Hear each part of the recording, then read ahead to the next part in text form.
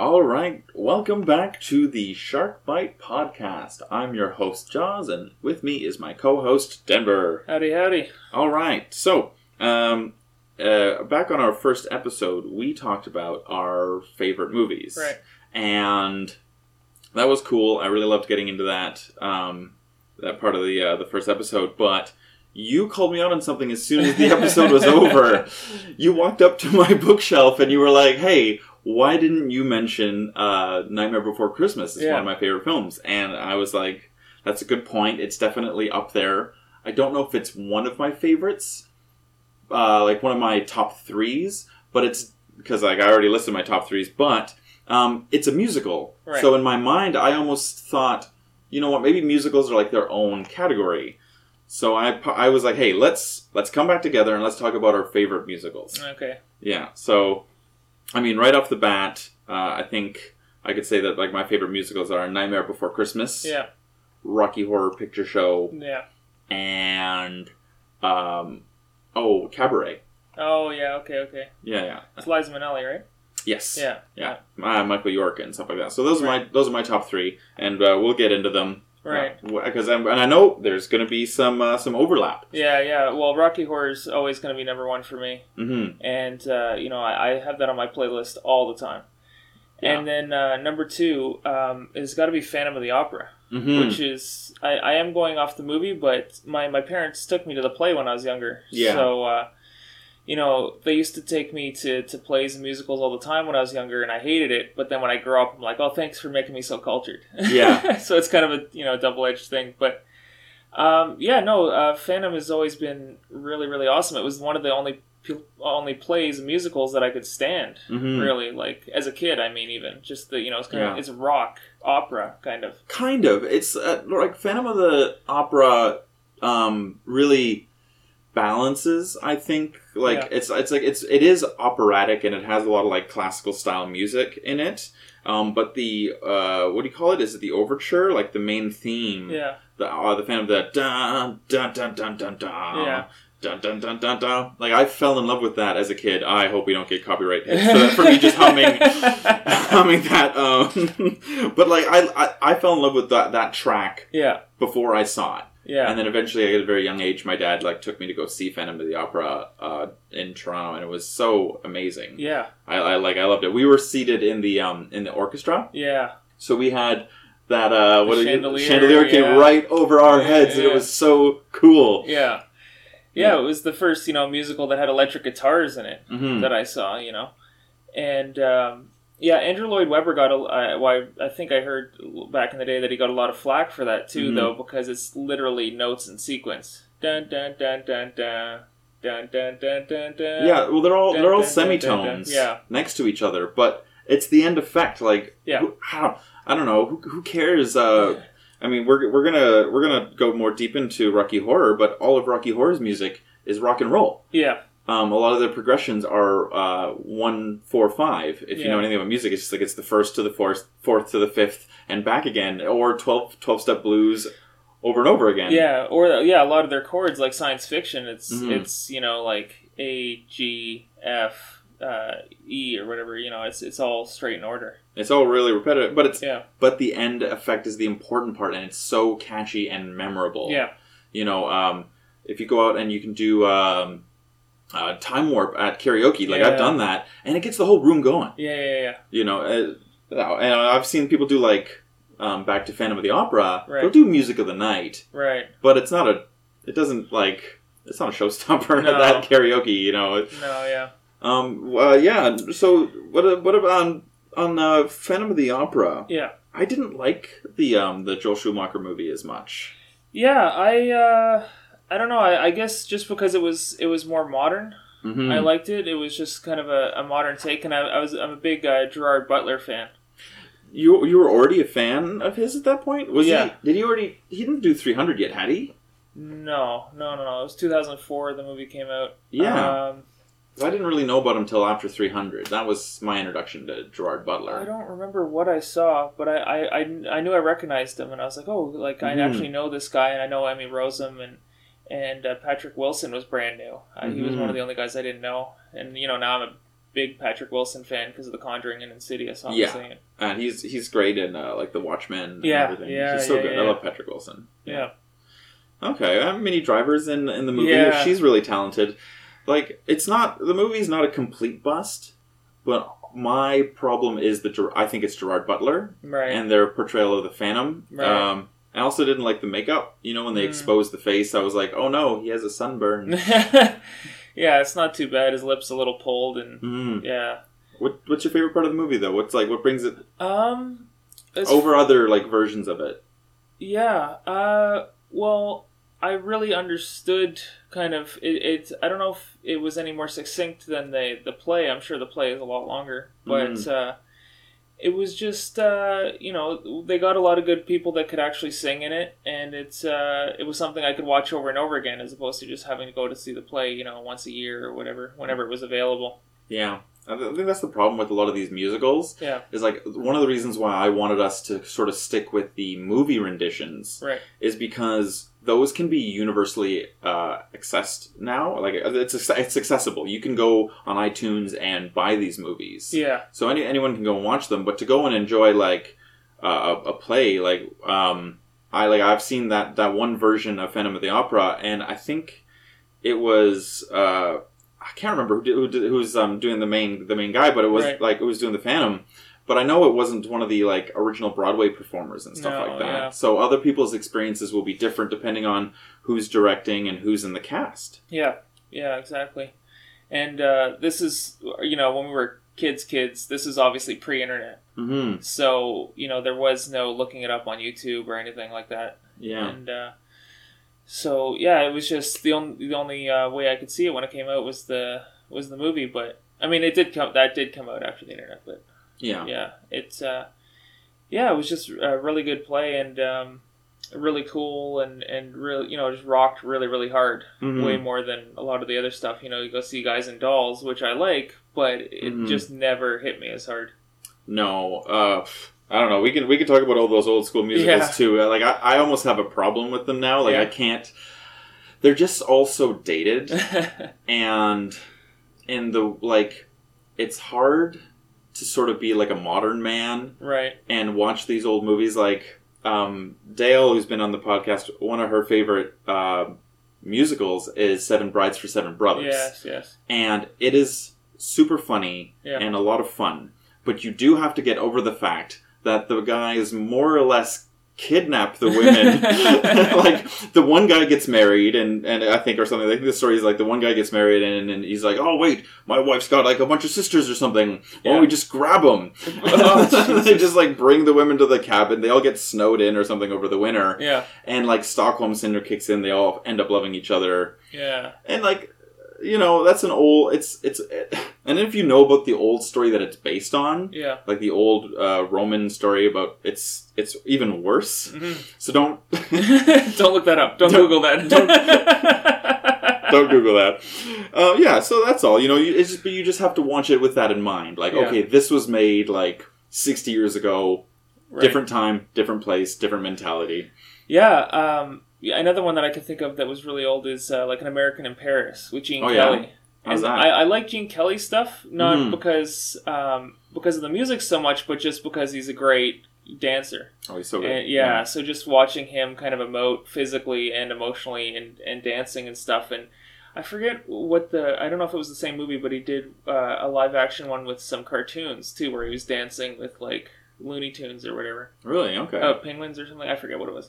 I might be mixing up Mary Poppins with the Penguins. But, no, it's just, as a kid, I was like, okay, well, if my parents are going to make me watch one of these movies, I might as well watch a Gene Kelly movie, because it'll be entertaining. Totally. Yeah.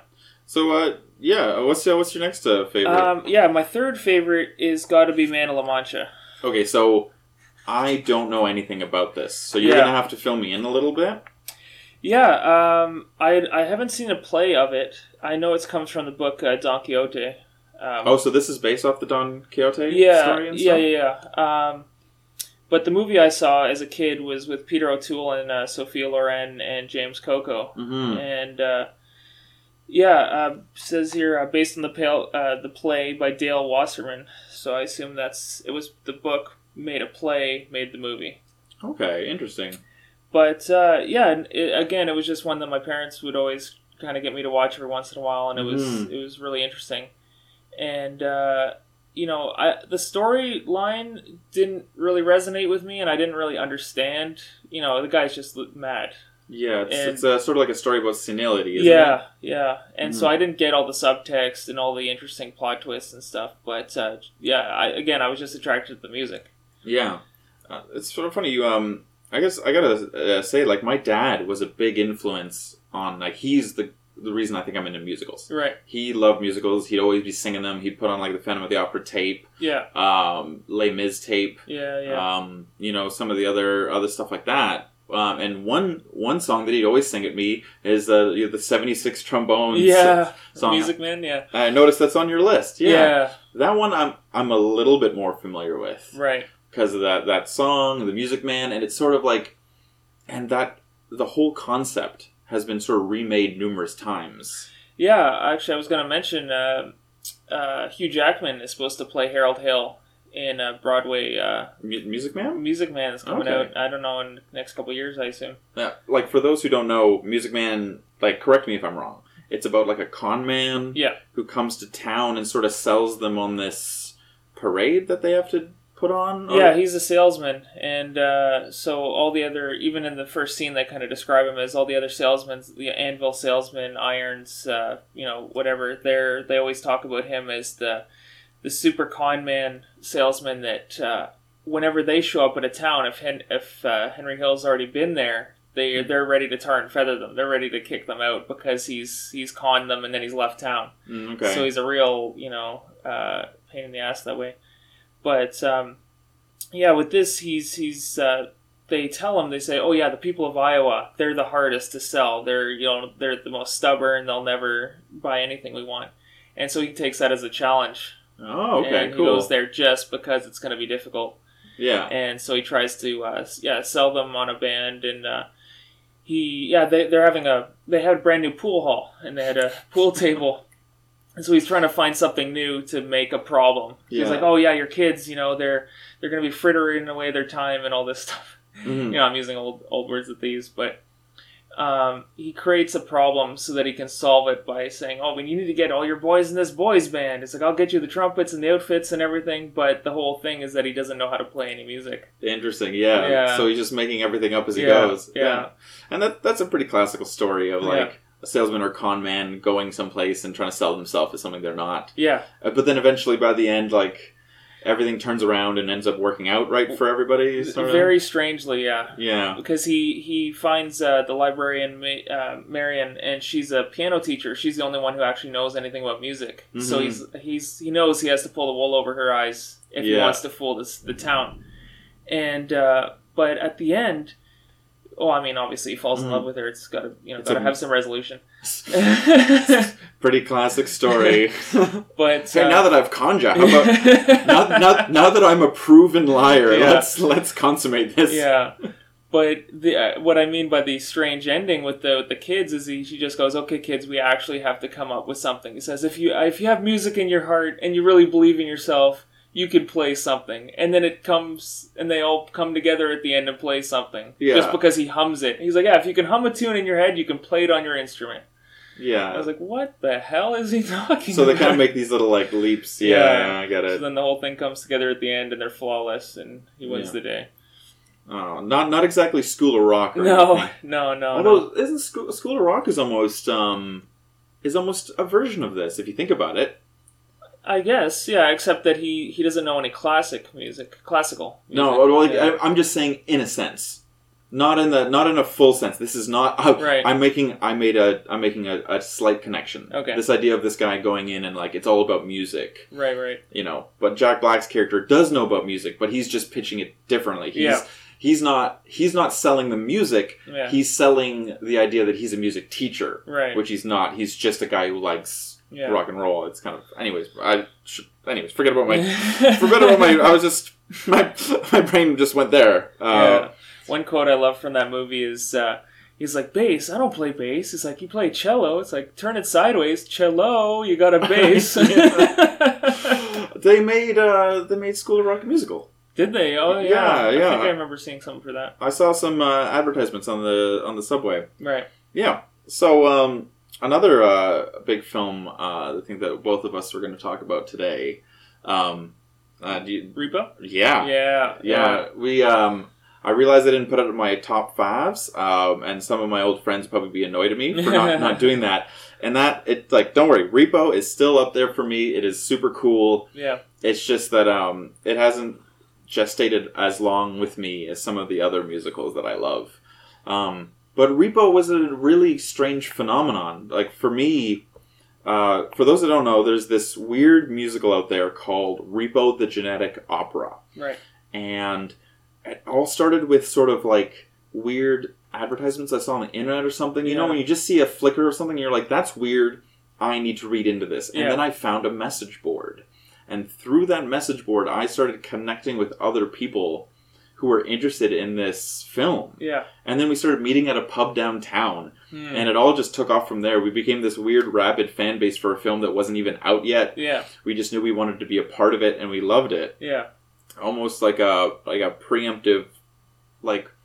Honestly, it's... When I read about the cult following that followed Rocky around... Right.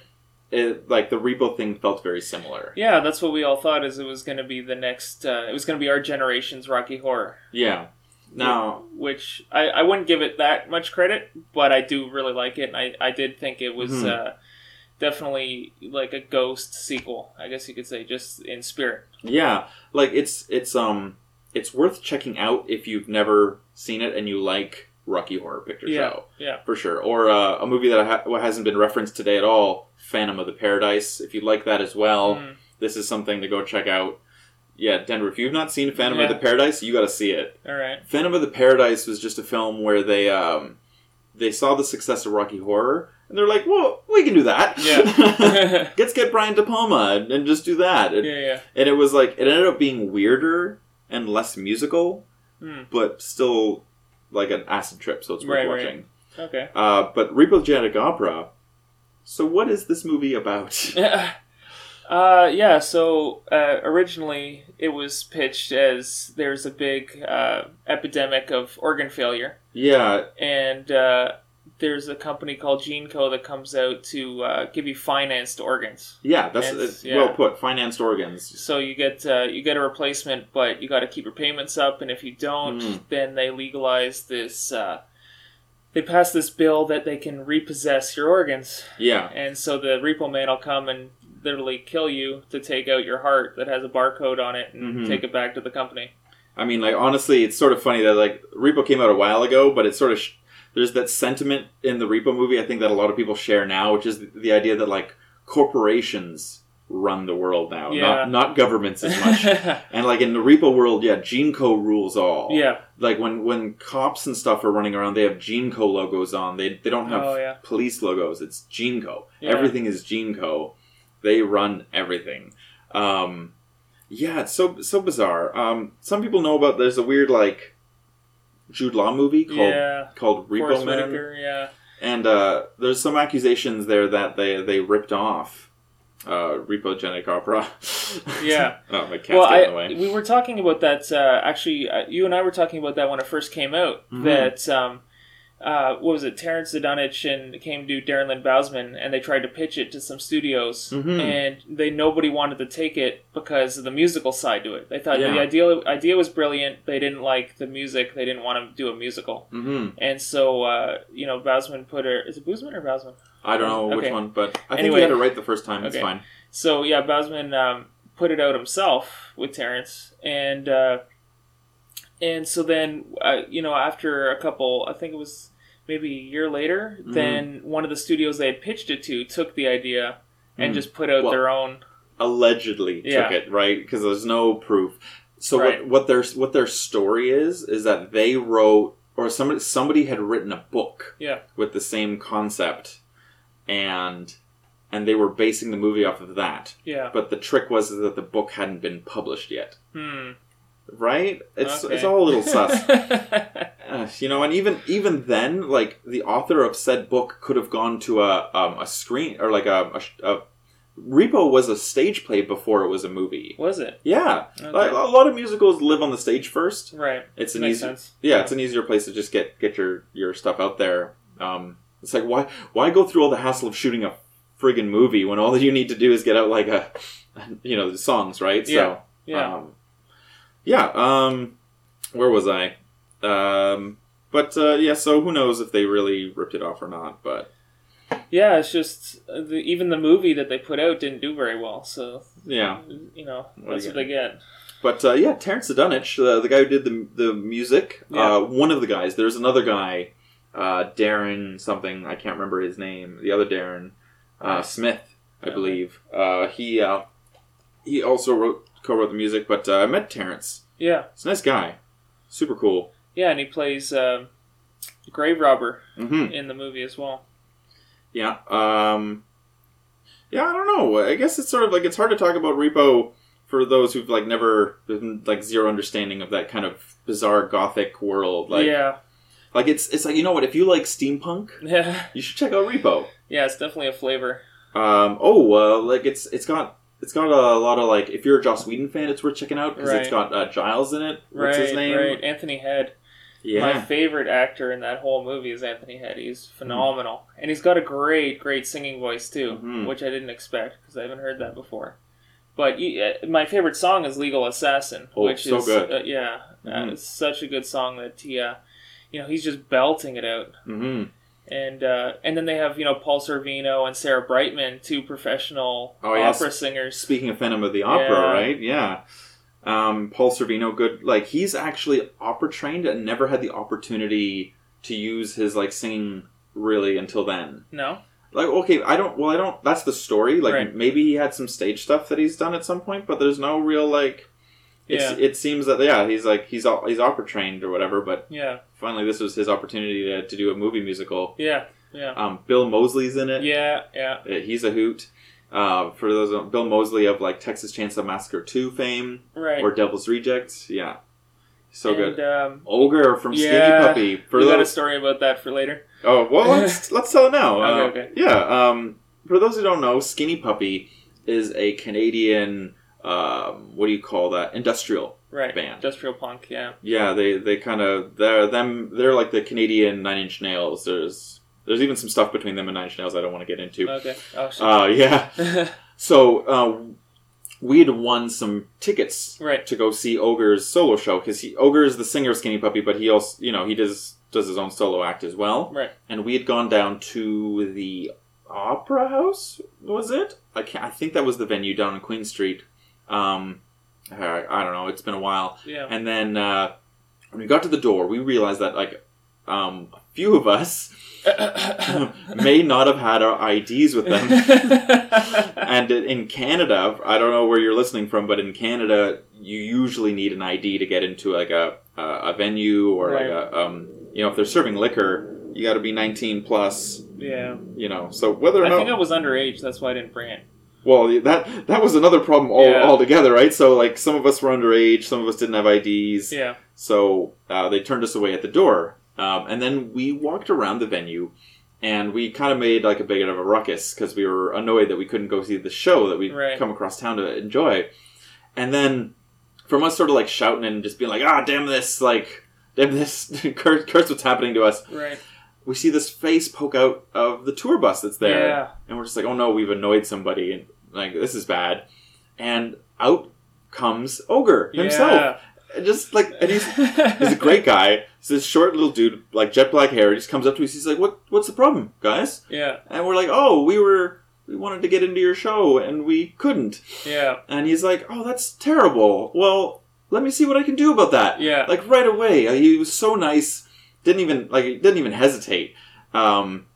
And I hope I'm not getting anybody in trouble. But they snuck us in the back door. Yeah, they're the two or three of us that didn't have ID. He took us in through the stage entrance. Yeah. And, he posed for some pictures, signed some stuff. And, it was just a really serendipitous thing that he was just there and he managed to hear us. We weren't screaming or anything. We were just there kind of being upset. Yeah. We were just loud enough making a ruckus that he noticed us from inside the bus. And then we ended up right in front. Yeah. Right in front of the stage. I remember that because I was my first industrial concert. I'm right next to the bloody stage. I'm like, oh my God. Yeah. Yeah, I unfortunately got sick as soon as we got into the venue. Oh, yeah? Yeah, I ended up getting a migraine and I had to leave early, so I didn't actually enjoy the show the way you did. So I'm glad that you got to get the whole experience and get the autographs and stuff. Yeah. Because I went home and I threw up. Oh, no. Shit. Yeah. Okay. Well, that's enough about Repo, because for those who don't know anything about it, that's... Yeah. Oh, I just wanted to mention, too, that Paris Hilton was in it. Oh, yes. I remember we were both talking about that, like, oh, Paris Hilton. You know what's funny? I complained on the way in, but on the way out, I loved it. Yeah, well, she was playing a snotty brat. Yeah. So, there you go. Yeah, she was, acting not required. Acting not required, but, and she's fine on camera. Yeah. She knows how to make the camera work for her. Yeah. So, I don't know. I think it was fine. It was one of those things, it was back in the day when you just developed, unnecessary hate for celebrities. You're like, ooh, I don't like this person because they're a little, shallow. It's like, well, all right.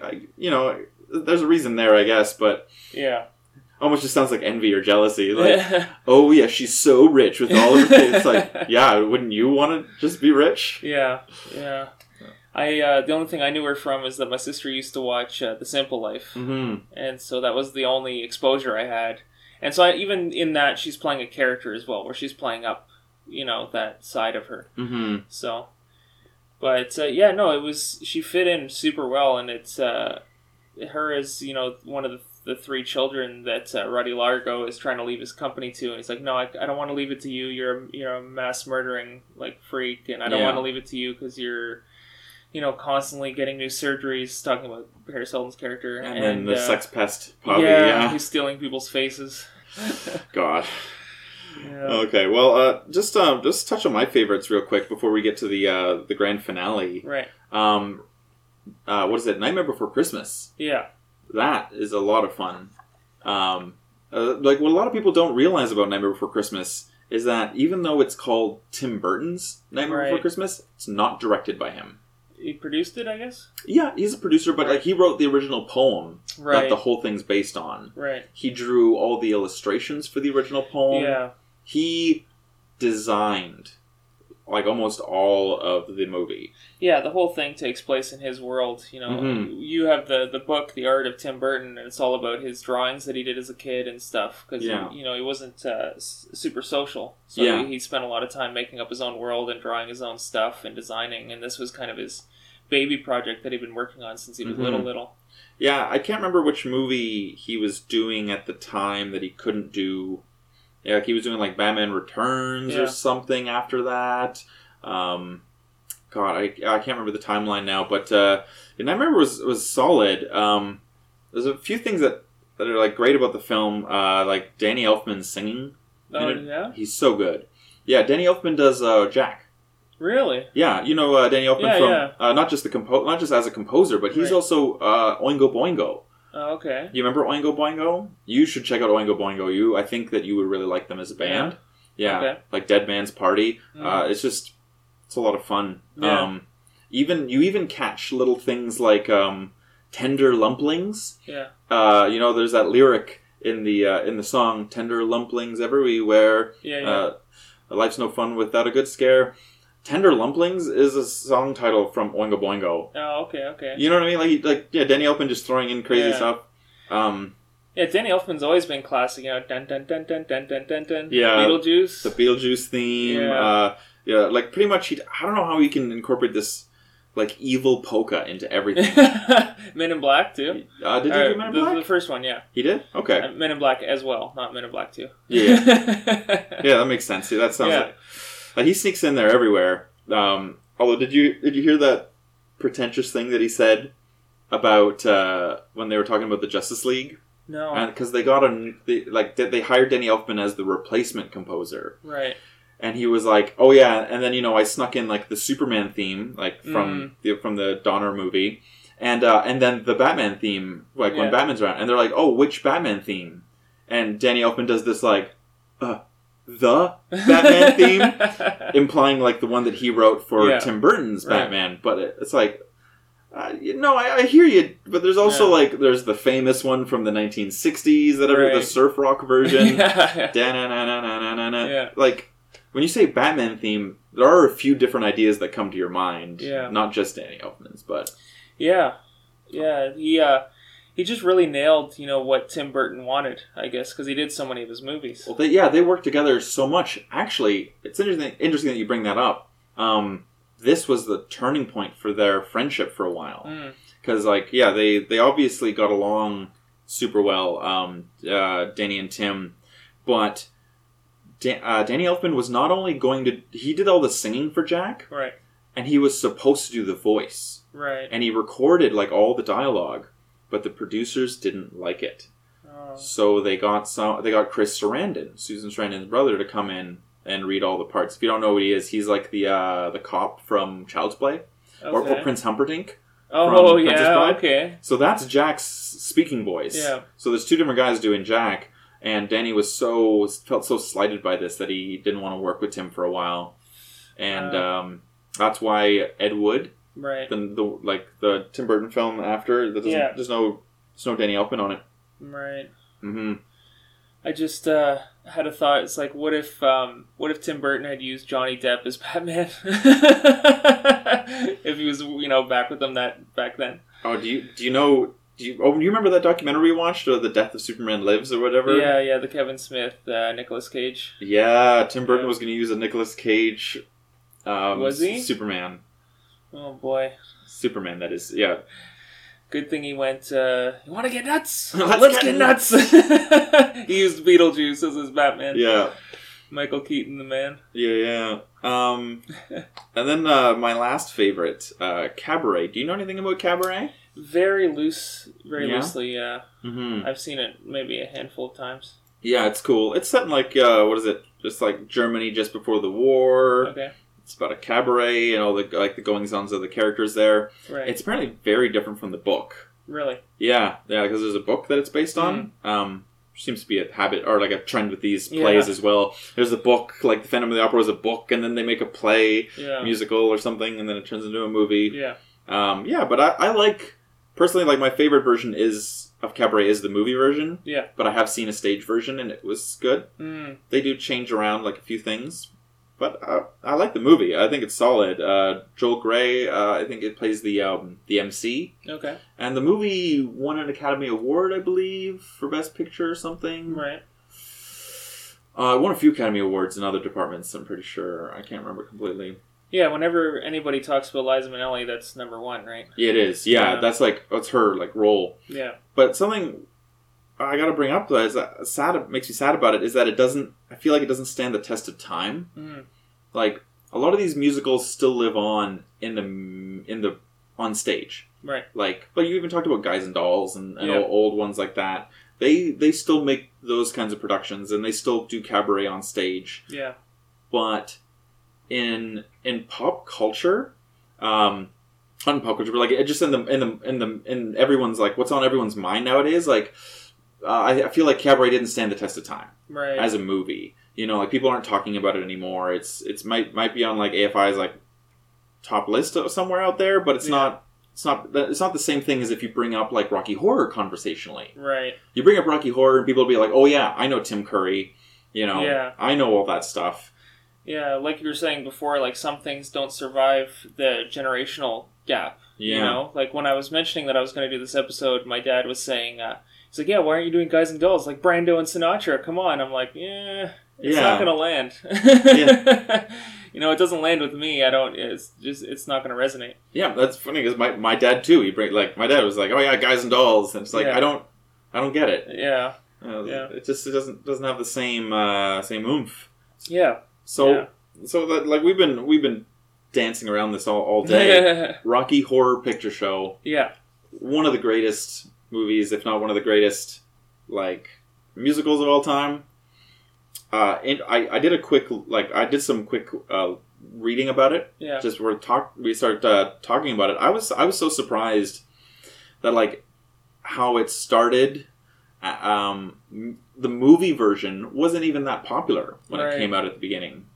Yeah, and a lot of the cast members, even to this day, don't like to say that they did it. Yeah, right? Like it's like I don't know what it is about it. Is it the homosexual the stuff in the movie, right? Transvestite stuff, yeah, transsexual. There's covers a lot of stuff. Yeah, and I'm like, is that what scares people about it? Because I know that like in Hollywood, people are afraid of like being open about their sexuality. They worry that is going to have an impact on their careers and how people perceive them. Right. And only certain actors are like brave enough to breach that. You know, like Neil Patrick Harris, right? He went out there and he's like, you know what, I'm going to admit that I'm gay, and and I live my life that way. Took a while, but yeah. Not everyone can be, you know, like some actors are, you know. Yeah, it's a huge step, right? Because you're gonna. There's just gonna be some fan base that's not gonna like it. Yeah, like it's gonna change things. Yeah, like I think we know some people too who kind of it's hard to watch them grapple with like it's like liking actors that are gay when you're a homophobe. Yeah, is hard, I guess. Because he was playing such a guy's guy too before, where he would play, in Harold and Kumar Go to White Castle and stuff. He's just this guy that does drugs all the time and gets with like 3 girls, super bro, minimum at all times. You know? So there's a lot of guys that would see him only in that light and would imagine him as something to look up to, and then to find out he's been gay this whole time, it's like, oh no, my world's been shattered. You know, when they're that fragile. Yeah, it's like. It's okay, man. Like, you can... I don't know. It's okay to look up to gay people. Actually, I gotta say, like, this Rocky Horror Picture Show, for me, was cool because it was, like, a big sexual awakening kind of movie. Like, I watched it when I was going through puberty. So this was one of, like, the first moments where I realized, oh, it's okay to be, like, sexually different than other people. There is, like, a place for you. Right. You know, you don't have to, like... you know, live in the closet per se. Yeah, I was a lot younger. There's a 4-year difference in you and me. Yes, yeah. So I was pretty little when my parents first showed it to me, and I remember if you've ever seen the cover of Rocky Horror, it just has this big mouth on it. Yeah. And I used to say, "Mommy, put on the lips." Yeah. Put on the lips. Or as the poster says, a different set of jaws. Yeah. Yeah. And but I was way too young to understand anything that was going on in that movie, or like why the guy was wearing those clothes. I didn't know that those were female clothes to begin with. Yeah. So it was kind of interesting that my development went in that way, that I didn't see it as a weird thing until I started getting older, and then society was like, oh, you know, that's weird, that's different. Yeah. You should like judge that. And I was like, okay. Yeah. You know, and then you adopt that to fit in, and then you kind of, once you get old enough to have your own opinion, then you start fighting it again. Yeah. Going back to the original.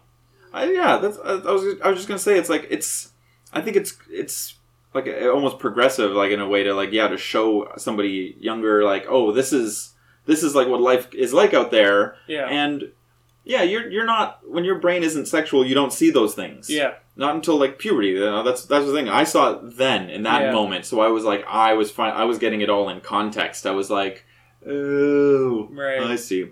But that's cool. Yeah. No, and I hope that people can like, I don't know, learn and enjoy. I think what's interesting from this movie is like, the villain is also like the hero. Right. You know, and it's all his journey. Like if you like, the whole thing of his Frankfurter is just this crazy pervert, and he just wants to have some fun to the point where he jeopardizes his own mission. Like, what were the transsexual Transylvanians up to? Like, I think, were they trying to conquer Earth? And then Frank got here and it was just like, you know what's better than conquering Earth? Having sex parties all the time. Yeah, and with Riff Raff coming to him at the end, he says your lifestyle's too extreme. Exactly, yeah. Like, we're going back to Transylvania. Yeah. I always feel like maybe this is... I always felt like maybe this is like a little bit of Richard O'Brien's story. Right. A little bit. Right. You know, this guy who... I don't know his deal, but I feel like Richard O'Brien, just like with his... like how comfortable he is like writing about this stuff. Right. He probably either like... He's in the LGBT community. Okay. Maybe he cross-dresses himself. I don't want to make any assumptions. Yeah. But maybe that's his story, you know, this guy who felt so different in the world that you feel like an alien. Right. And you're just trying to like show people, your way. And sometimes you find other like-minded individuals, and they're already on board. Yeah. Like the other like groupies, and finding like Riff Raff and Magenta, Eddie, Nell, or Columbia. Yeah. All that crew. But then you meet people like Brad and Janet, and then you open their eyes up. You're like, hey, you like their story is like a couple of squares who meet Frank, and then their minds are just blown by everything they see. They're like, oh, I don't have to be a square. But they're also left like shaken at the end of the movie. Like their whole world is blown open. So they're like, what is up? What is down? Right. I think it might have also been too trying to open up the general public to horror movies. Yeah. And science fiction movies. Well, that was another thing I found interesting. Is the background and the influence. Right. You're right. Is like there is this the whole song science fiction double feature are references to old B movies and stuff like that. Yeah. Ones that like off the top of my head, like King Kong. Right. Triffids. I'm familiar with Day of the Triffids. I love that old movie.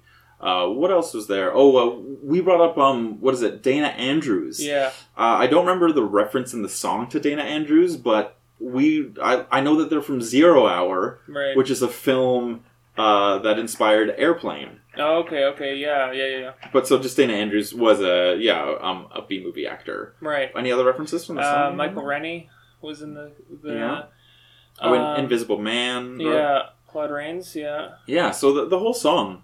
Yeah, RKO Productions and stuff like that. RKO. Yeah. That was a big. They literally climb the tower of RKO and then ride it into the pool. Mm-hmm. So. Yeah. It's very.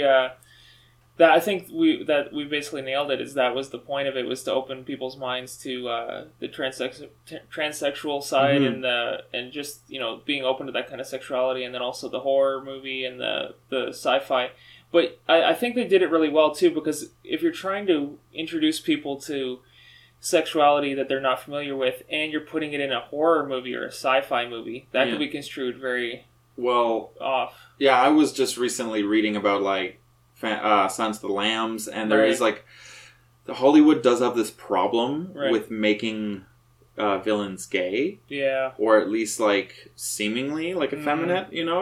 Just like Buffalo Bill from Silence of the Lambs and Hannibal Lecter are both like have their own things going on, stuff like that, and like I don't know, it's sort of tough to go up with that. Like at least with Rocky Horror, I feel like by the end of the movie, though, you end up sympathizing with Frank. Yeah. Like it starts with he's like a bit of a sociopathic maniac. Like, and he does murder Eddie. Yeah. Like he is a murderer, but by the end of it, you sort of see the fragile, vulnerable side of him.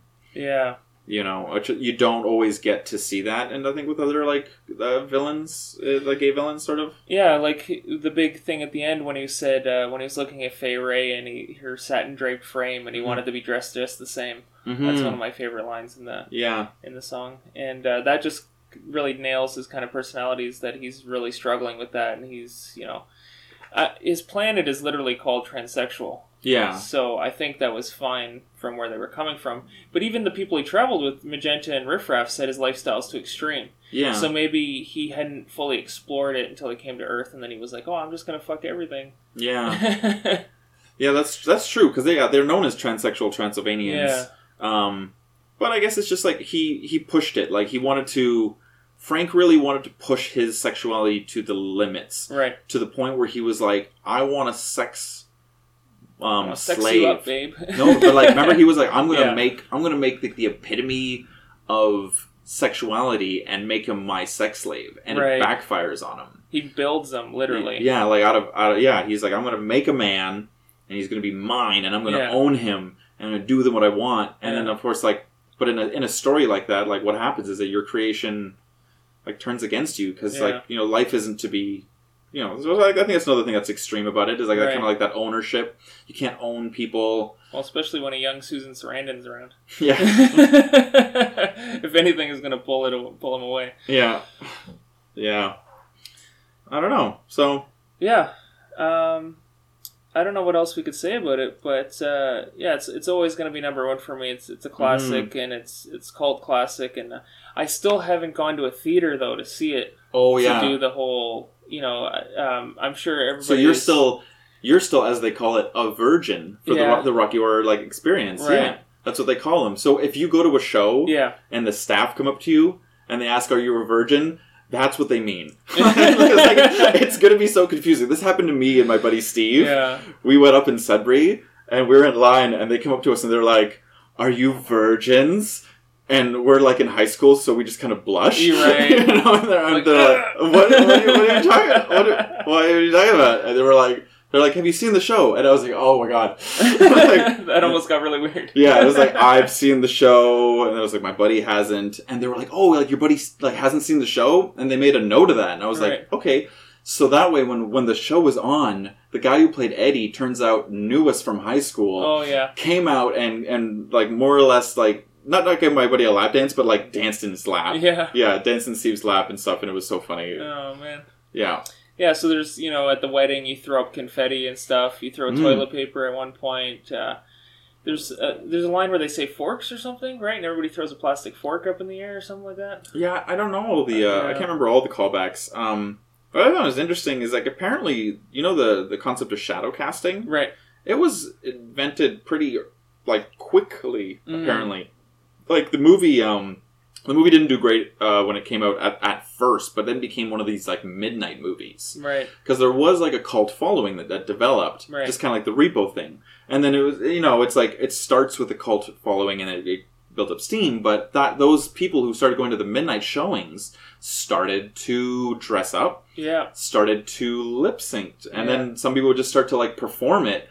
Like offside, like so you see the screen, but you could look down and see a group of people performing the scene as though they were in the stage play. Yeah. You did that for Repo, didn't you? That's right. Shout out to the Shadow Cats. That's right. Yeah. For anybody who's into Repo and missed out on the shadow casting, see if there's any stuff on the internet anymore for the Repo Shadow Cats. It was such a great time. Yeah. Yeah. I think now some of the Shadow Cats have turned into Peep Show Burlesque? No, I think they changed their name. I don't know. But, they moved on. Yeah. Like, it's amazing, like, all of us, like, have taken, like, our abilities to perform. Right. And some people have become burlesque dancers. Okay. While, like, I've taken my performing and, I started a band. Right. Did that kind of thing. Right. Mm-hmm. Yeah, that's, it's not something I have the guts to do, but it's always a really cool way to kind of personalize your favorite, personalize the experience for your favorite movie and make it public, and yeah, very, very interesting. Oh, I think it's fun. Like, that's the thing about Rocky Horror. I think it's not just going and enjoying it by yourself. Yeah. But finding out there's a community. Yeah. And enjoying it with other people. Yeah. Like you and me, last time that you were over. We recorded science fiction double feature, right. And that was fun to do together. Like just having fun doing the music. We did. What else did we do? Any other? We did Hopatootie. Hopatootie. And we did There's a Light and Eddie. Okay, those are the 4 that we know right now. Yeah. And we did some of those for Christmas, right? Yeah. For those of you unfamiliar, at Christmas time, our families. All kind of, we perform several different things. Yeah. And so Giannis and I will usually perform a song or two together on the guitar and vocals.